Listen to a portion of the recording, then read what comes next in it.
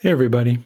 Welcome to Bringing Meditation to Life, a podcast in which we immerse ourselves in the intersection of meditation and everyday life, in which we look at the ways meditation illuminates and deepens our experience of daily living, and the ways life itself does the same for our practice.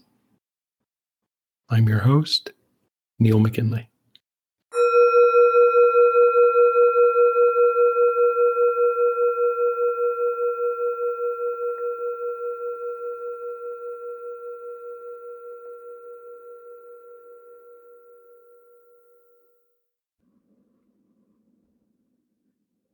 Words have power.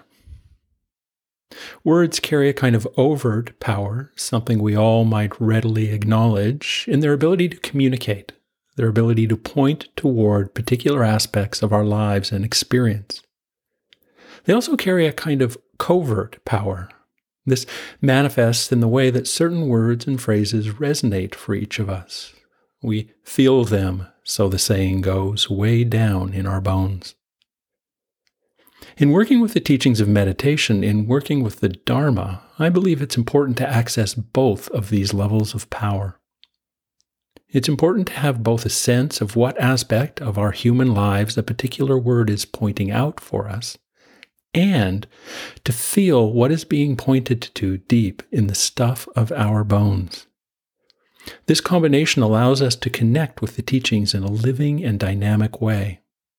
It lets meditation and the stuff of our lives enjoy a more intimate, a more dynamic, a more penetrating relationship with one another. In the online gatherings, the subscription-based community I host, we spend a fair amount of time exploring the overt and the covert potency of words for precisely this reason. We were recently looking at discipline, for instance.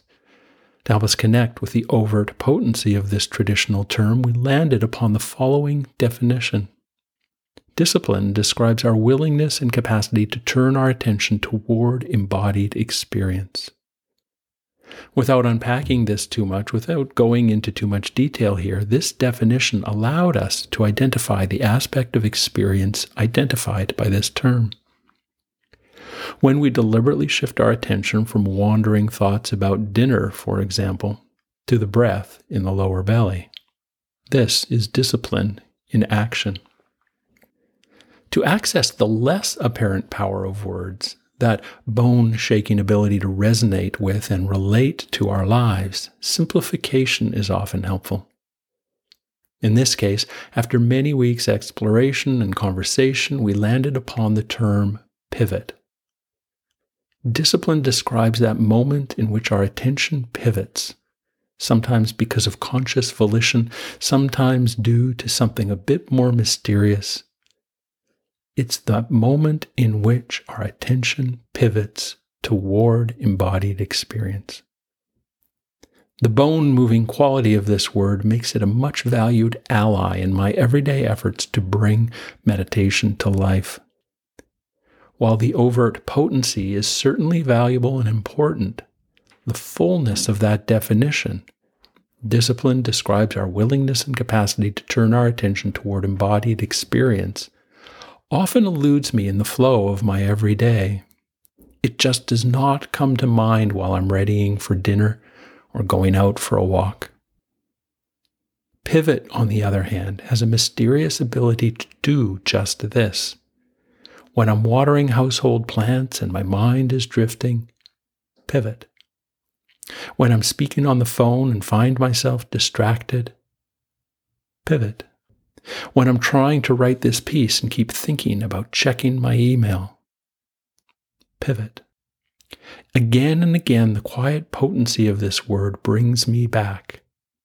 Brings me back to what? To what that more formal definition is pointing towards. To what the tradition calls discipline, and through this, to the stuff of my necessarily unique life. What might the takeaway be here? Encouragement to experiment with language, perhaps, as we engage the teachings of meditation, as we search out ways to link these ever more clearly, ever more intimately with our lives. Know what the teachings say, certainly. In this instance, discipline. Then describe this teaching in your own words. Discipline describes our willingness and capacity to turn our attention toward embodied experience. And then find a word or two that really seems to bring this definition alive in your bones, that sings out when you're at the dentist or going for groceries. Pivot in this instance. Pivot.